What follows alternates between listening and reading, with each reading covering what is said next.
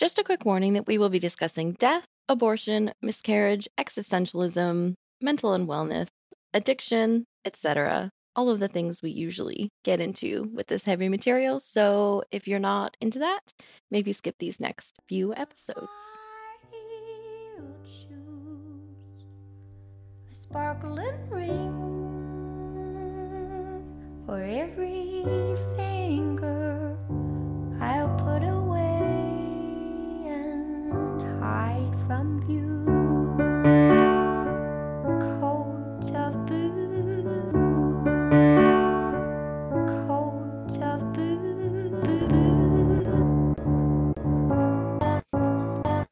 Hello, everyone, and welcome to another episode of A Hopeless Endeavor, a Joanna Newsom podcast. My name is Sam. And my name is Nikki. Sam had to do that content warning there because I have the fucking giggles right now and cannot get through it. So thank you to Sam. We're pushing through. Pushing through. What are we doing today, Sam? We're going to finish our discussion about autumn. The lovely autumn. So this is part 3, I think. Yeah, and I think a song that we both described as criminally underrated. One of our favorites on this album for sure. Yeah, and I think last time we ended off. Where did we end off? We ended off halfway through a verse. Sign. Yeah. Excellent. It's a bit weird. Yeah, so we covered the I'll winter here, wait for a sign. Okay. And then we were at to cast myself, right? Yes. Okay. So what should we do here? Where does this verse end for you, this next one? Because on Joanna Newsom lyrics, it's just like goes right through. Oh, you know what? I actually don't know. I started adding notes in inappropriate places to remind me to talk about them. Like, if we have such a long verse, it's hard for me to put 1,000 notes after the entire verse. So I've been like plonking them in after specific phrases, and that's not great for the structural integrity here. So whatever you have, we can go with. Okay. Then let's just go maybe to I ain't naturally given to roam. Sure. Okay. So the rest of the verse here then is to cast myself out over the water, riven like a wishbone. You'd hardly guess I was my own mother's daughter. I ain't naturally given to roam. Right. And I guess so on the lyric page, there's a paragraph break between sign and to cast myself, but you could also interpret it as being just a full, like a continuation of the sentence. So I'll winter here, I'll wait for a sign to cast myself out over the water. Okay. What a beautiful thing. I think this is the first time this is the first instance of riven I think I've ever read. It doesn't, like, I can't place it anywhere else in my life at all. And riven means, at least one of the definitions is to split or tear apart violently. Just pretty intense. It made me think of that verse from Only Skin, how the water was kneading so neatly, in a frenzy, coiling flush along the muscles beneath. Yeah, that same kind of violent energy. It is super violent. Like, the idea of being riven, like split apart like that, like a wishbone, like it brings to mind, I guess, the comparison of like our narrator who has these bones being like literally like pulled apart in this like, yeah, very violent way. Have you ever pulled a wishbone? Is that something your family did? It is something we did, which now seems so disgusting to me. like I remember just doing it at my grandma's house. Like I think probably for Thanksgiving, I want to say. Are Sure. wishbones in turkeys? Yeah, the definition I have is just from a cooked bird. Yeah, okay. Did you not do it? I don't remember ever doing it. I remember seeing it on TV and like understanding what it is, but I don't think that's ever something I've done. But I was also vegetarian pretty early on, and I'm sure just would have been like a little asshole at the table, like that's disgusting. Wait, when did you stop eating meat? I was like 11 or 12. Really? I didn't know that about you, Sam. Yeah, I was 18. I was radicalized by PETA pretty young. I remember me, like my grandma giving like me one end and then my brother the other end, and we would pull, and then like whoever I guess got like the big piece was the winner, I guess, of this. And does it little mean good game. luck? Oh, entitled to make a That- wish. Oh, Wishbone. okay. Right. Okay. Yeah, that's what we're talking about. I I think the way we would do it is we would come up with the wishes and then Oh no. do the pulling apart, and then whoever got the big piece, their wish would come true, I think. Okay. But I'm not totally positive about that. Yeah, so like the use of a wishbone here almost makes it seem like there's like some sort of like anxious wishing or like hoping, maybe. I don't know. And also just like a tearing apart of something. Like Yeah. someone, the idea that I kind of stuck to with that phrase was like someone getting the bigger or the better half of something and someone ending up with less. Mhm. I think I was thinking of it just in like in terms of the relationship that we're still talking about. Yeah, but what exactly is being split here? I'm not sure. Yeah, right. Also, like, why? I was thinking of maybe also being split between the two places, like Mm. home and not home. Yep. Why? What does the water have to do with it here? Good question. And to cast oneself over the water, like, I don't know. It to me brings to mind like fishing imagery, like you cast a fishing line, but I'm not sure if that's what is going on. That's a good question. What does it mean to cast? To cause light or shadow to appear on a surface. That to cast a shadow. An act of Right. throwing something forcefully. Ah, okay. So that's interesting to include cast and ribbon in the same thing too. Like two Yeah. super descriptively violent terms. And it's Yeah. interesting, especially with the first verse that I know we talked endlessly about last time, driven through by her own sword. There's a lot of that going on in this song. A lot of violence. A lot of kind of like self-inflicted violence here. Yeah, yeah. Like our narrator's really kind of like tossing herself around. And what seems to be kind of like a careless way in my interpretation. I don't know. Yeah.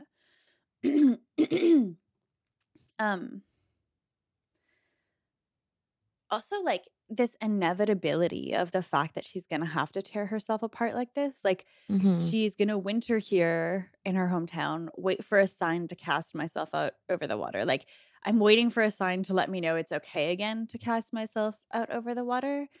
It makes me think of like this cyclicalness that we were talking about a little bit last time, where there is this like inevitability of this like back and forth between home and not home, because neither one is totally suitable for our narrator, it feels like. Yeah. Like both are lacking in some like very fundamental respects that she seems to need. Yeah. And I'm having a hard time just trying to place what exactly our narrator is doing now, to be honest. Like just in the context of the whole album. I don't remember if we even talked about that in the last episode? Like, so in the context of like the album, like, do you mean like where her mind is at in terms of her partner, or like where her mind is at in terms of whether to stay or leave, or like all of the above? I think both. Yeah. All of the above. Yeah. I don't know either. So yeah, like in my head, I think what has happened is she has come back home after having decided that she cannot be with this partner she's been trying to get things to work with throughout this whole album. She's come back home just like as this almost like last ditch, like fucking desperate attempt to get like some sort of solace. Like she's at her like lowest low in my head here, and she's like, I just need like to get it. Like gives me the image of like someone like driving themselves like to the hospital and then being like, okay, like I'm here, like now you can just take care of me, like I've done the part that I need to do. But I'm not sure, like it's not obvious, I don't think at all. I think that makes sense with like the overall vibe of the song, because it is quite like a serious, contemplative, kind of gray song. I don't know, downbeat. Words are hard sometimes. Words are super hard all the time, I think. I googled a weird thing for this verse too, if you'll indulge me for a minute. I was like, God, yes. I didn't really understand what the roaming meant. And it's interesting to mention a mother. Have we ever talked about the narrator's mother ever? I don't think so. I'm pretty sure the closest we've come to referencing a mother was her own motherlessness in Emily. Right. And I remember we talked about Lolita in that too. Yeah, exactly. Yeah. So that was interesting that like, I know we've talked about Pa, we've talked about Emily, like that are real life people. Okay, so I was my own mother's daughter. I ain't naturally given to roam. And does that mean that our mother is given to roam? That like, yeah, the narrator's mother is more comfortable with distance and travel and whatever. I Googled in an attempt to tie everything back to Greek mythology because that's real fun for everyone. Yay. I literally Googled Greek mythology roaming woman.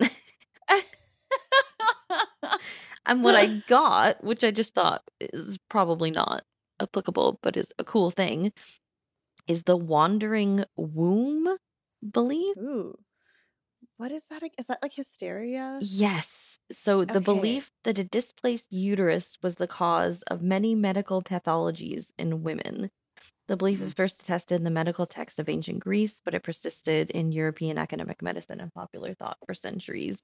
So just like this idea that your womb is inside your body, and the reason you're going crazy as a woman is because it's just floating around in there, not really doing what it's supposed to do.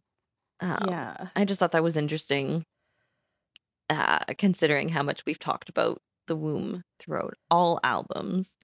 Yes. Yeah. And any like allusion to mental unwellness / like craziness in this like very like gendered way, yes, is like especially poignant, I think, for this song, but also just in this whole album. I think there are huge undertones of this like looming threat of either being deemed crazy by other people or just like actually like not being well because of the goings on or whatever in the album. So I like that a lot. So there's this author, Edward Jordan, who wrote The Suffocation of the Mother, used hysteria as an explanation for mysterious medical occurrences in young women. He supposed that the hysteria caused by the wandering of the womb womb around the body was a source of witchcraft and often presided in witchcraft-related trials as an expert on the subject, which is just like, what the fuck? Great. The suffocation of the mother connected the phenomenon of hysteria with actions like singing, laughing, crying, and choking. It's just like, I read that and was just like, so there's a woman who is choking, and instead of helping her, you're like, she's hysterical because she has a wandering womb. Like, I just don't. And I love this note on Wikipedia too. Both wandering womb and hysteria are unused in medical theories of today. Like, I sure great. fucking Oh, hope so. awesome.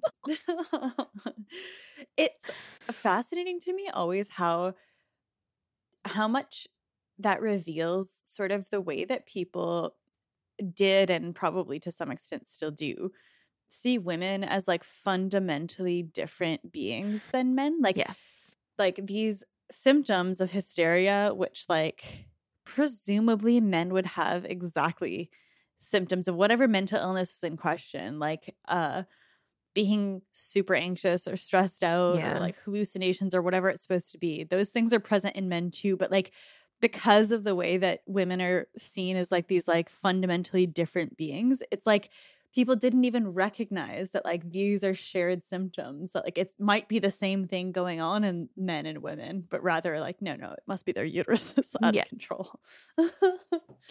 Yeah. That was just a fun sideline in Yeah. that weird Google. Wandering womb. Yeah. But yeah, I did take it to be the same thing as you did, Sam, where I think here is saying that like her mom is naturally given to roam, to like venture away from home in a way that our narrator just is not equipped to do, or like is not wired in the same way as her mom, maybe. Yeah.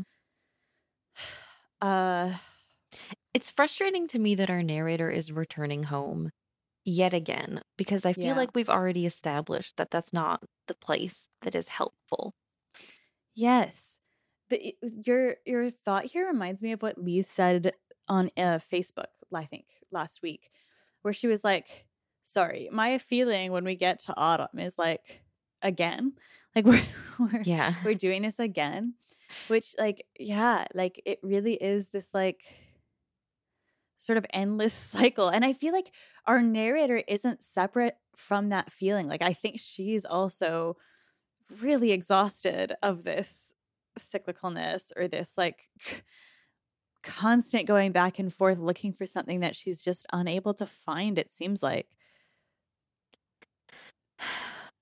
And it seems like maybe our narrator is stuck in that cycle too, right? Because like I feel like the sensible thing to do would be to try something new in this situation. Like instead of constantly returning to the same place and not finding solace there, you would naturally think, okay, maybe this time I'll try something different. But yeah, the line there kind of explains that for us. I ain't naturally given to roam, so that's not really an option for whatever reason.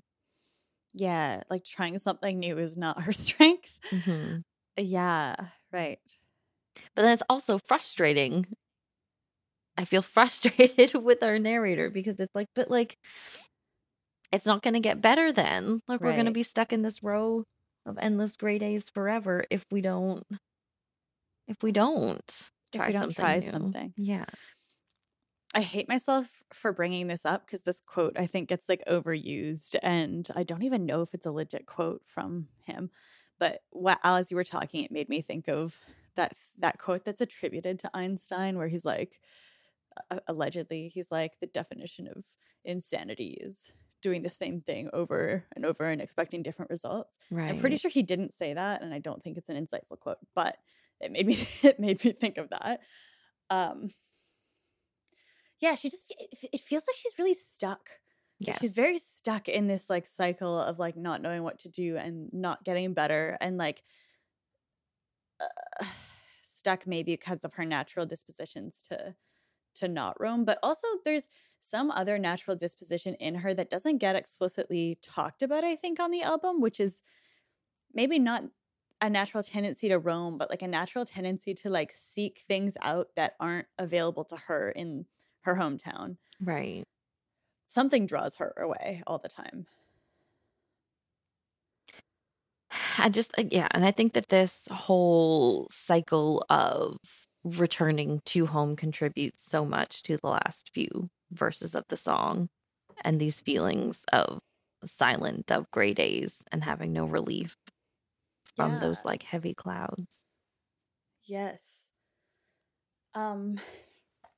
Another thing that I told Sam this before we started recording, but like largely my research for the second half of Autumn was to go read up about Persephone and Demeter, inspired in part by Kale's theory that we discussed last time. Kale's incredible theory. Yeah. Kale's super incredible. And so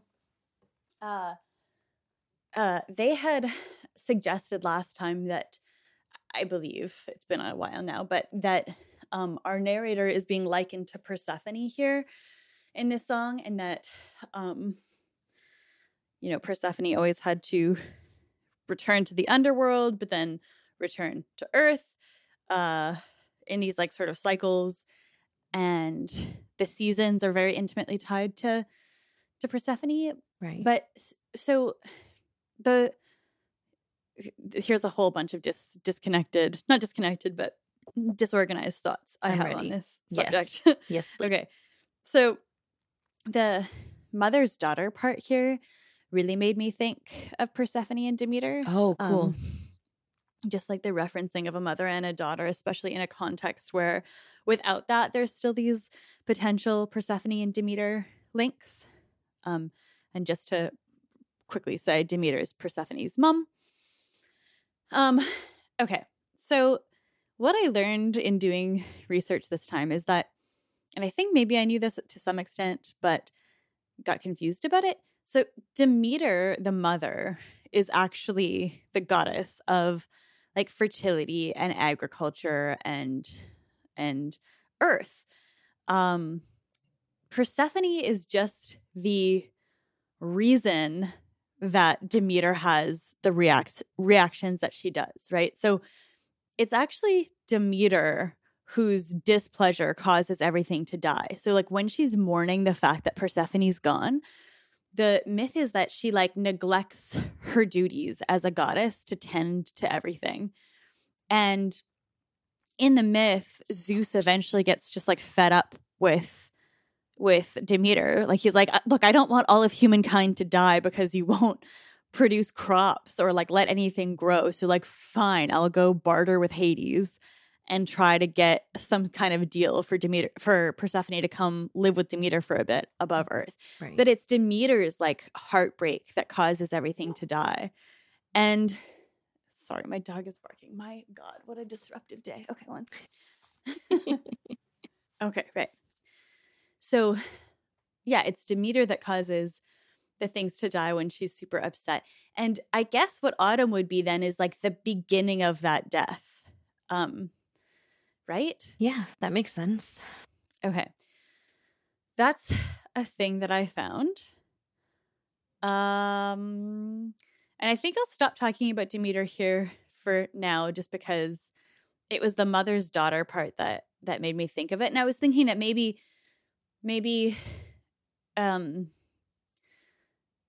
narrator is actually likening herself to Demeter.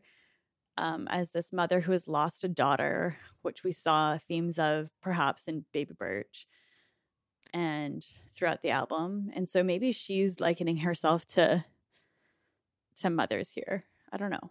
I really like that. I like a connection to Baby Birch too, obviously, because I think we probably mention that song in every episode to try and connect it to something because we love it so much. But it really makes sense in a mother who has lost a daughter.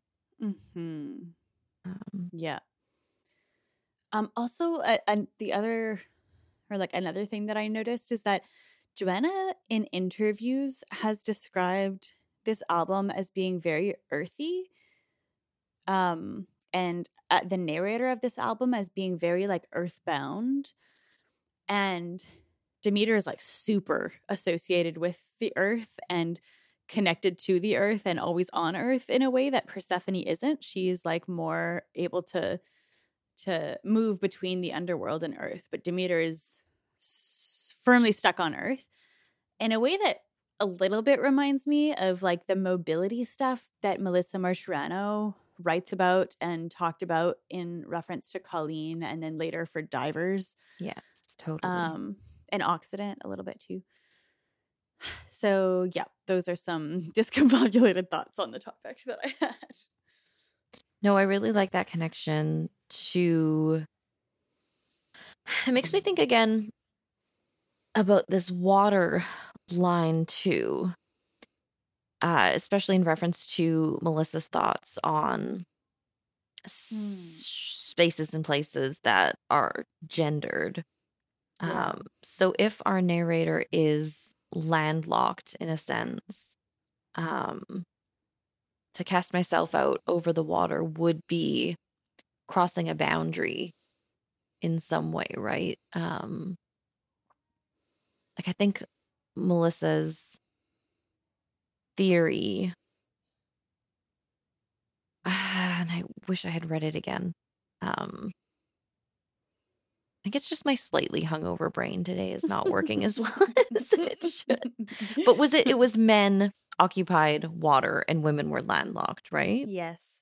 Yeah, exactly. I think that like men always have access to both earth and water, and they're able to like go other places and travel away and have opportunities that are available to them via this water, whereas women are stuck like waiting for the men on the earth. Right. And like in Colleen, we get like the imagery at the end of her finally having this like access to water in a way that is like really liberating and freeing for the Selkie. So she like I think there's a connection in Joanna's work between like water and freedom, but also water and like the way it relates to earth and the gendered implications of that. I guess just in general too, like water would have an impact on seasons and weather and stuff like that too. To cast myself out over the water, driven like a wishbone.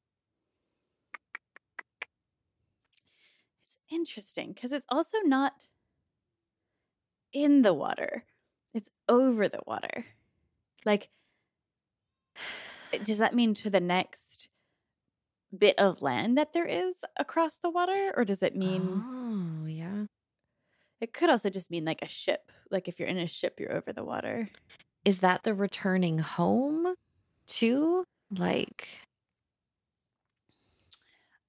I don't know. From one place to another? In my head, it's that she's wintering here where home is, and she's waiting for a sign to... Oh, to go. To go, yeah. Right. Okay. And I have no control over my heart, over my mind. Feels the right notes are all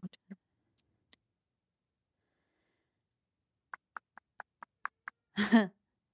We don't know, guys. Yeah. That's not abundantly clear. We're obviously working through this with you. Yeah, so interesting. It's very interesting. I really like thinking, obviously, about water symbolism in Joanna's work, as you guys probably know.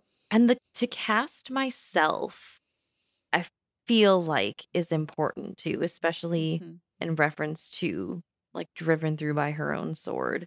It's something that's like an outside character can't do for us as the narrator. We have to do it ourselves. That's a really good point. At the right moment too. Like it's so specific. And it makes me wonder too if it's just like speaks to like the inflexibility of our narrator to explore new places.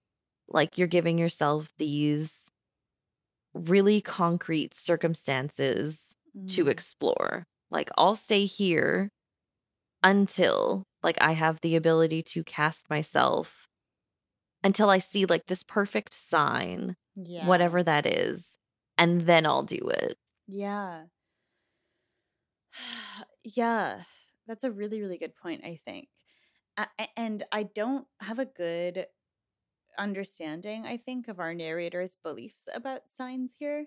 Because on the one hand, you might think like the narrator of the story is like genuinely waiting for a sign, and that there might be some sort of like mysticism stuff happening where there is like a viable sign. But you also might think that the idea of like waiting for a sign is itself limiting. Like it's sort of like an excuse, maybe, to just like 100%. Stay. Because like what would probably happen is like the sign is going to come in the form of you just being ready and like projecting something onto the world. Yeah.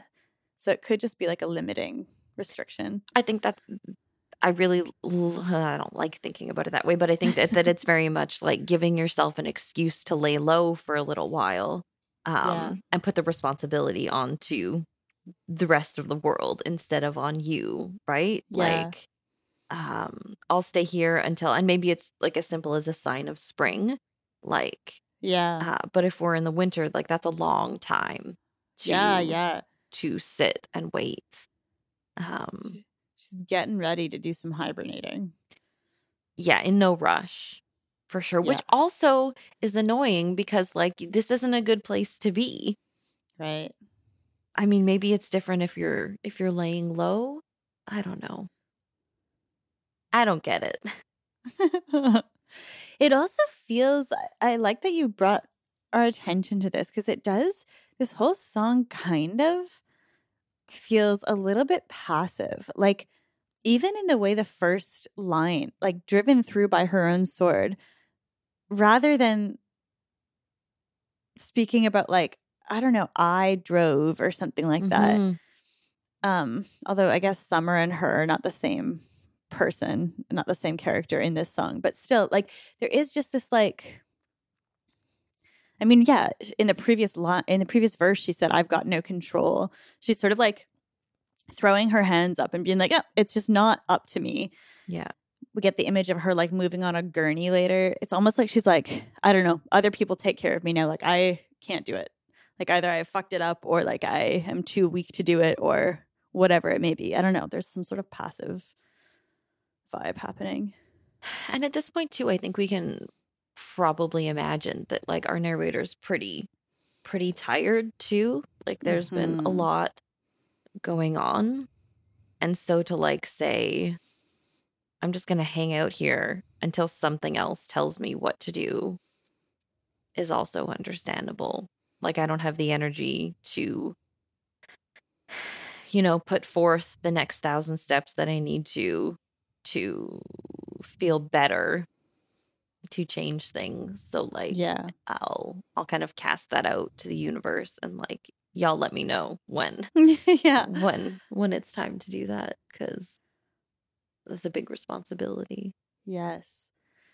It very much feels like she's succumbing to this like instinct that I'm sure a lot of us have of just like, I just want to be taken care of. Like, I just want to be told what to do and like give me, like, baby me in a way, right? Like, I need to be like mothered in a way.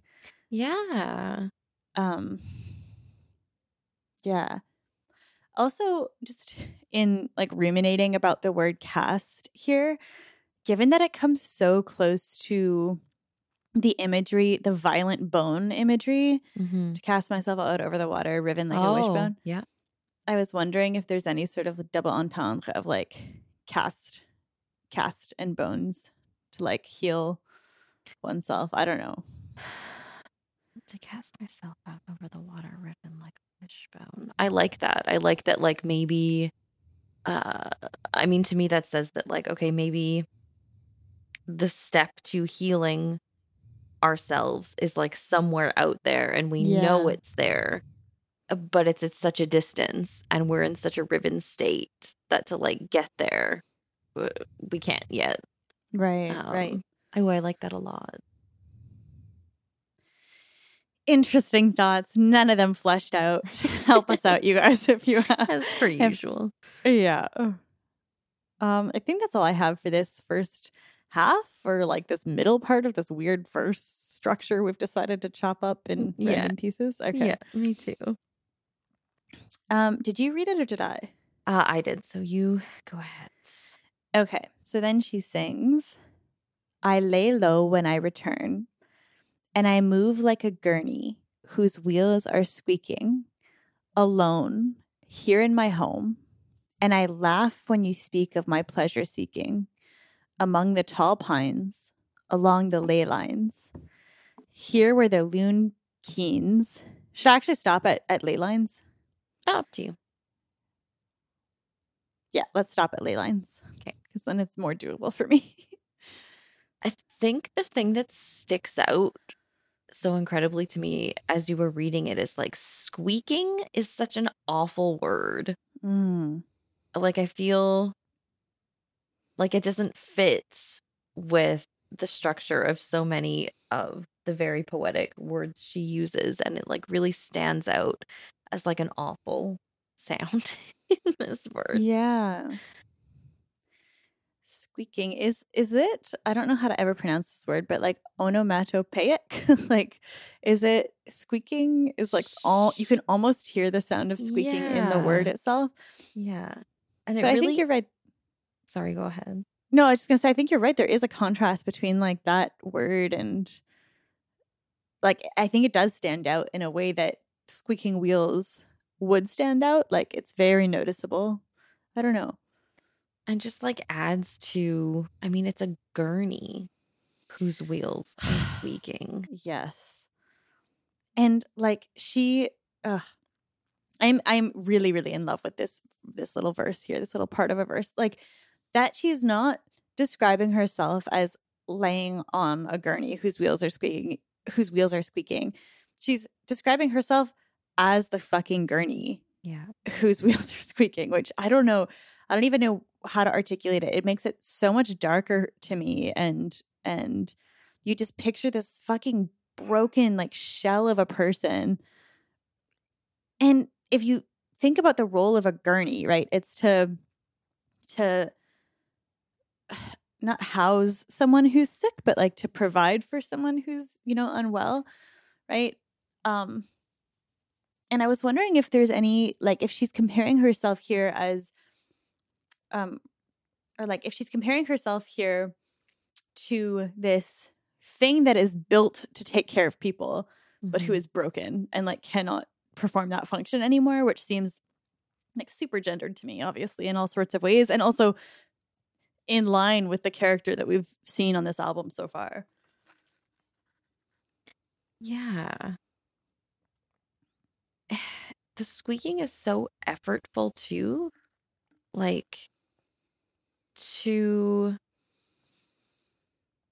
I think it just denotes for me like how much energy is put into doing anything at this point. And like our narrator's alone here in my home. Yeah. So like even without having like, the social constructs of being around other people and have to like wake up and say hello and do, the things that you do when you're around your family. It's even effortful to be alone in your house. It sucks. It's interesting that she's alone because like part of the image that to me she was painting at the beginning of this song was like, look, even the ghosts help raise the barn. Like even like the people here in this place sort of are a community for me and like a source of solace and help in these like really dark and scary times for our narrator.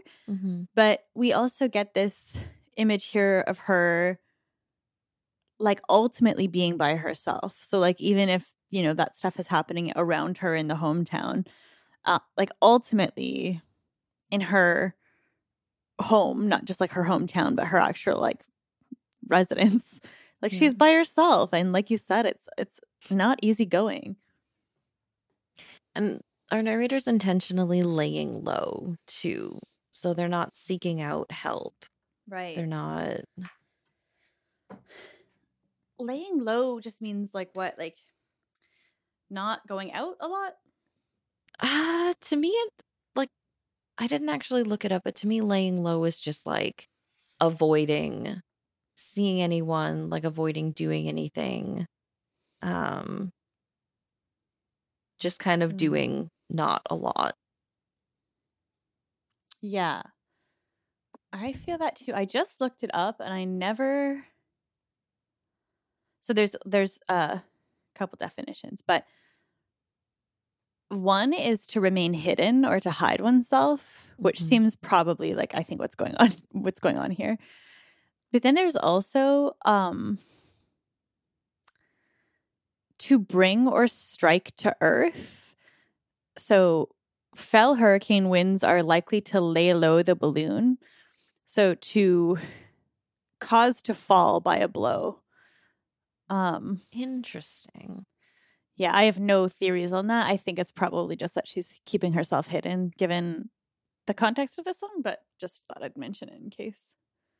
Lay low in that violent way is interesting, considering Riven and driven through by her own sword. Like, it's like your return to home was not like a gentle approach. It was like you just barreled through. Barreled right in. Exactly. Yeah. Also, like, I think one of my favorite lines on the whole album is I laugh when you speak of my pleasure seeking. Yeah, and I wonder, like, how does that play into? I don't really understand. Like, it's an incredible line. And I know a lot of people really love it. I do too. I just don't really understand it in the context of the verse. Because who are you talking to? Like, and what part of any of this is pleasure seeking? Like, it doesn't seem like any of this laying low, like being home, is pleasurable in any way. Like, is it referencing like the escapism of it, the avoidance? Like, I don't get it. So I think in just my like humble interpretation, I think that's why she's laughing though, is like she's like, what about this is fucking pleasurable? Like, and I think it was Alexis last time who sent us a line being like, the partner thinks she's on vacation and she's like, bitch, no, like I'm not, this is not like a happy vacation. Like I am trying to survive and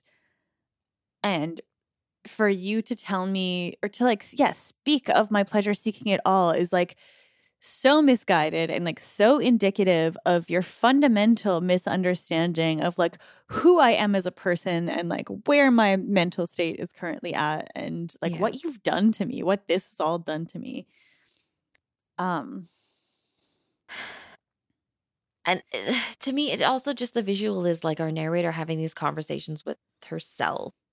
You know, it's just sad, like squeaking around the empty house like a gurney, like it's winter, everything's gray and it's cold, and you're just like having these conversations with yourself or like with like these arguments with this partner that you're no longer with. Or like imagining maybe. Yeah. It's a sad scene. The other thing I was thinking of about pleasure seeking is that it could. So the first interpretation is like, I'm not actually pleasure seeking, right? Like I'm trying to take care of myself and like live.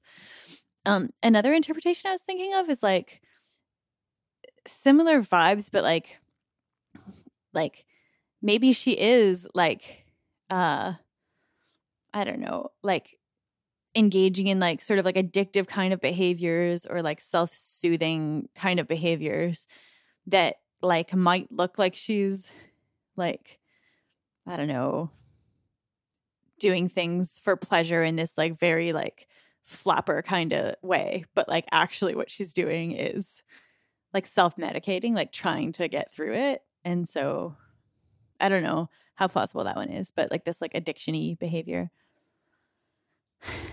Yeah. I think that makes sense with a lot of the greater themes of the album too. Mm-hmm.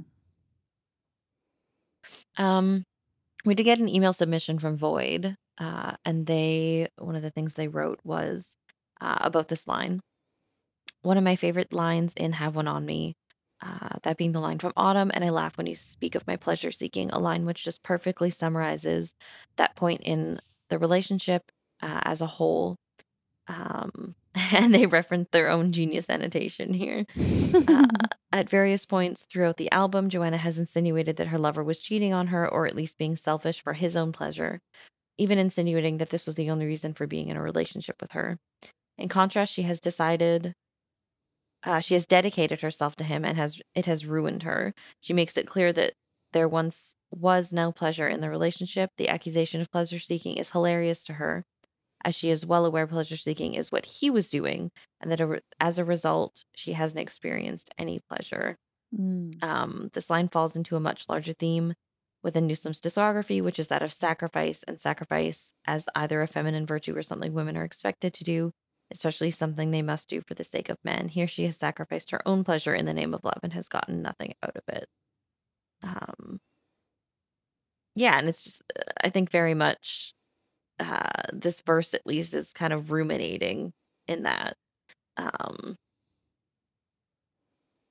that like none of this has been pleasurable. Yeah.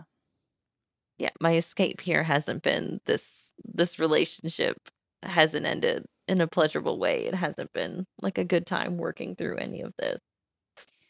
Right. I also love the insight that they made where they said like they identified like another potential reason why she might be laughing, which is that like me pleasure seeking. Yeah. Like you. That's like the story of our entire fucking relationship is you pleasure seeking. So like don't tell me about how I'm pleasure seeking now. Like fuck right off. Yeah. I don't know. There's something about just like the anger of that line that I think it's like one of the angriest lines on the whole album. And I like it.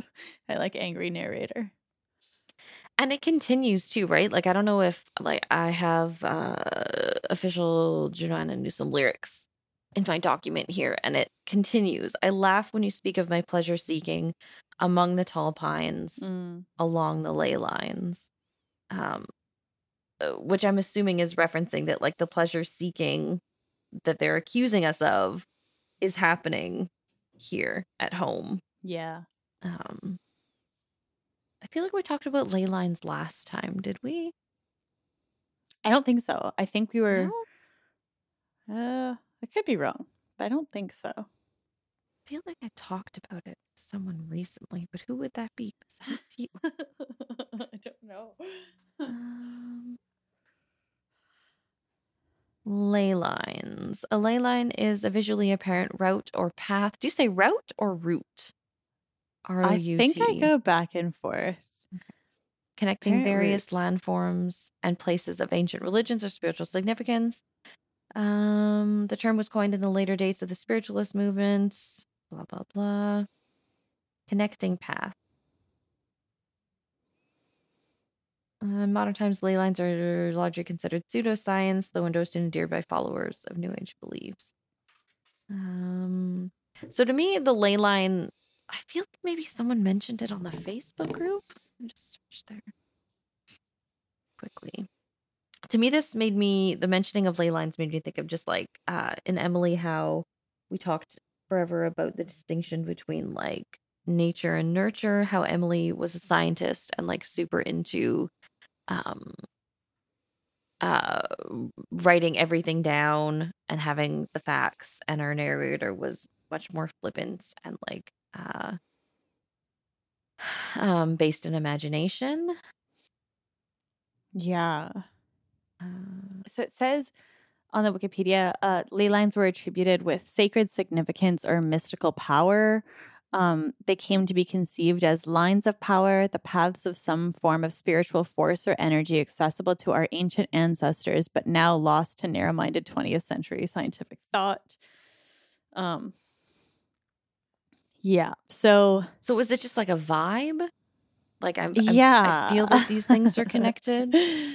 I think so, maybe. Like a vibe where, or like a place where you could be like especially connected to your ancestors, maybe is the thought.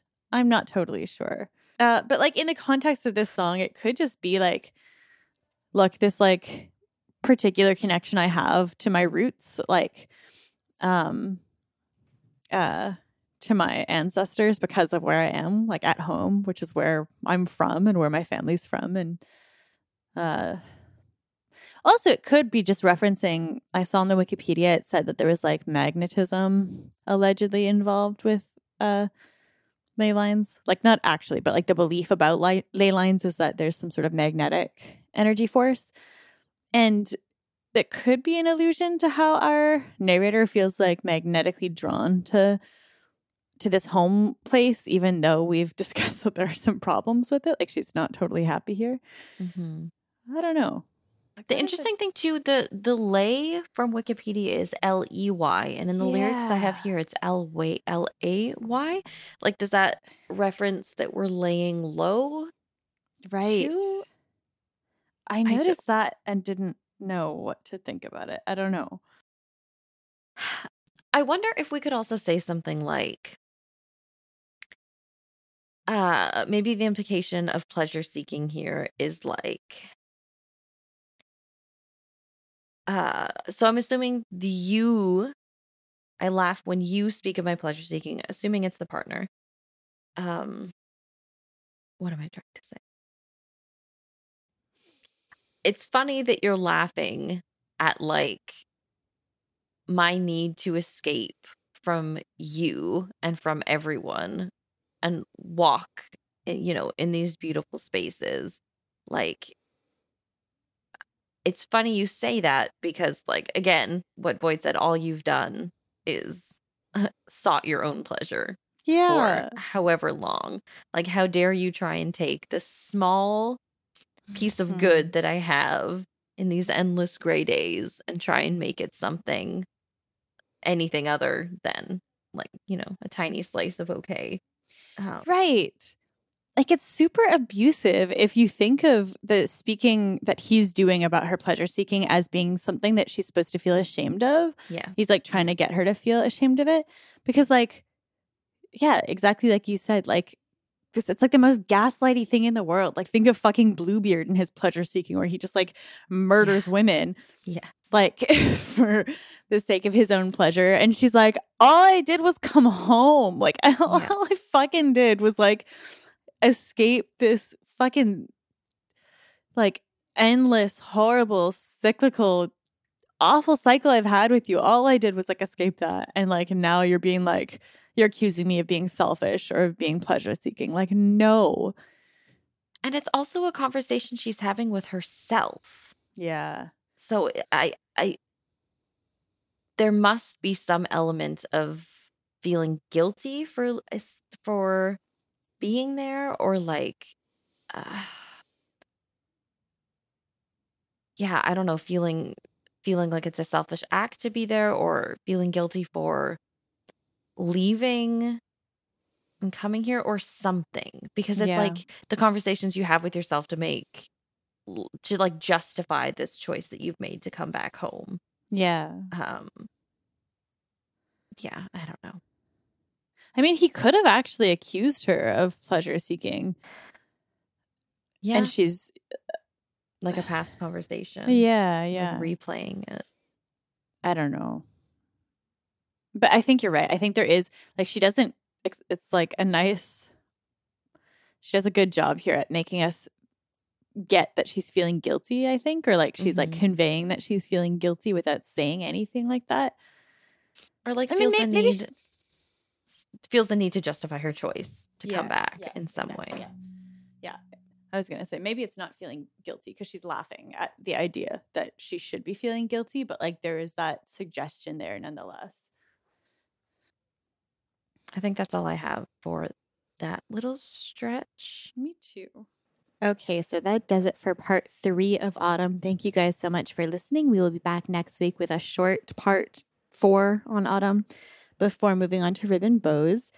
We have a Patreon you guys should check out, so I will link to that in the show notes. There you can find early episode releases and some bonus episodes. I believe we're up to, I want to say 9, maybe 10 now on Patreon. So yeah, go check that out. We have an email, ahopelessendeavor@gmail.com. Send us your thoughts or your theories or your emotions to that email. We'd love to hear from you. Sam does a wonderful job running our Instagram at A Hopeless Endeavor Podcast. There's a Facebook group you can check out as well. And yeah, that's it for now. So we'll see you guys next week for part 4, the final part of Autumn. Oh, yes. And if you want to stick around after the wonderful beat by David, I'm including like a mind-numbingly frustrating blooper bit at the end of this episode, because just to demonstrate for you guys how patient Sam is with me and my giggle fest that I just like could not put a stop to when trying to record this episode. So if you want, stay tuned for that, but also beware. Okay, bye.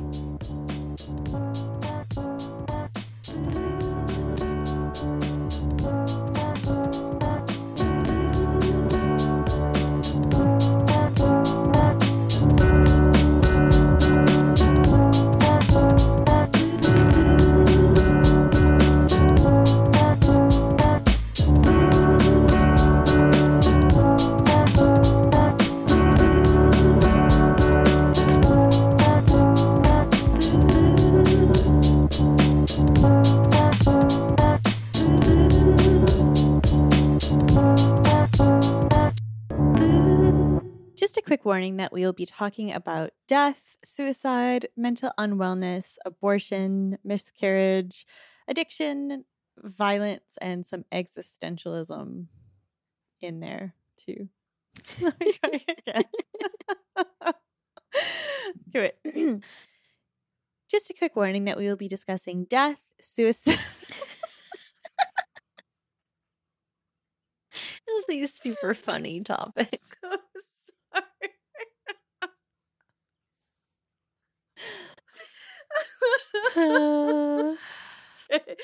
Okay.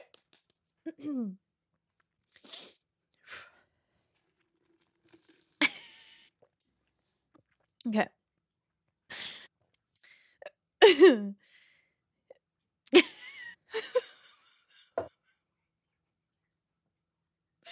I'm so sorry.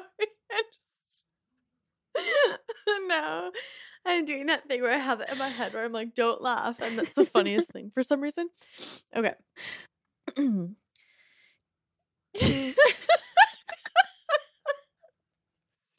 it. Oh my God. I love that your prep was like sip of coffee. Oh, shit. Okay. Very serious topics.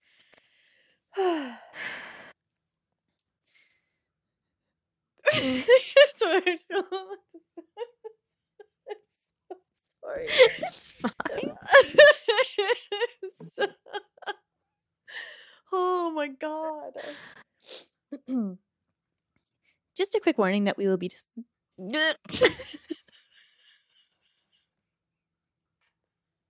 I like You're gonna get hot. Oh my God. you forced through. Maybe if I talk really fast.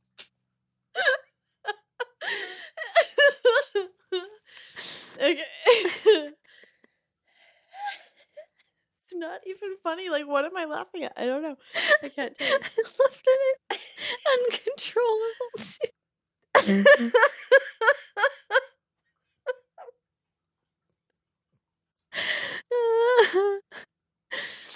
Okay. Whew. That was a workout for my abs. All right. Just a quick warning that we will be just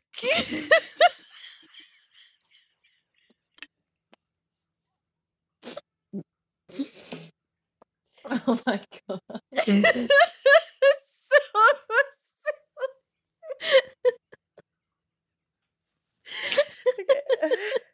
Just take a few breaths.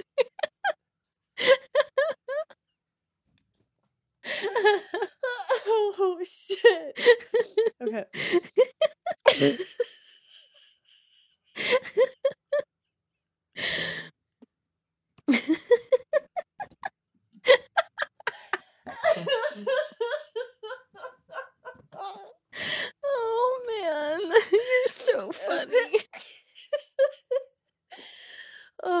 God. I don't know if this is an actual thing or not, but I swear I feel like I get the giggles so much worse being pregnant. Like once I start, I have such a hard time stopping. Okay. I'm just gonna hide your face so that I don't laugh. Sure. Okay. Okay.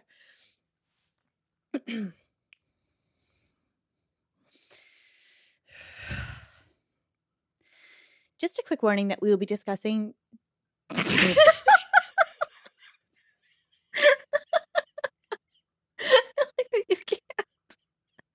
can't get past disgusting. I'm so sorry. God damn it! I shouldn't have deleted. I deleted the recording where I got through it. Okay. Just a quick warning that we'll be discussing.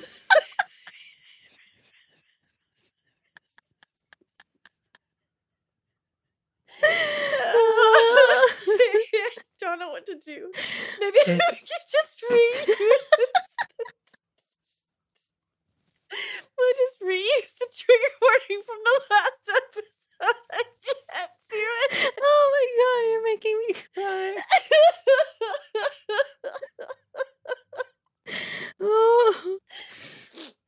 Oh my god, you got me going too. It's so silly. Okay. Oh my god. Okay. What if I read the trigger warning? Yeah, that's perfect. You do. You do it. Then I can't. Oh. Okay. Okay.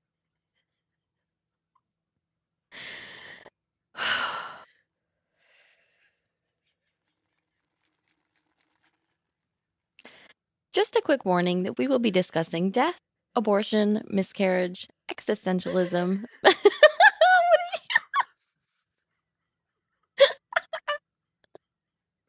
so sorry. You were doing perfect. I'm gonna mute myself. Go. Just go.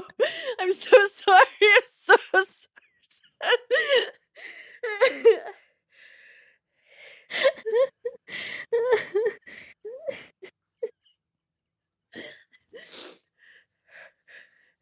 You're just losing it at mental unwellness.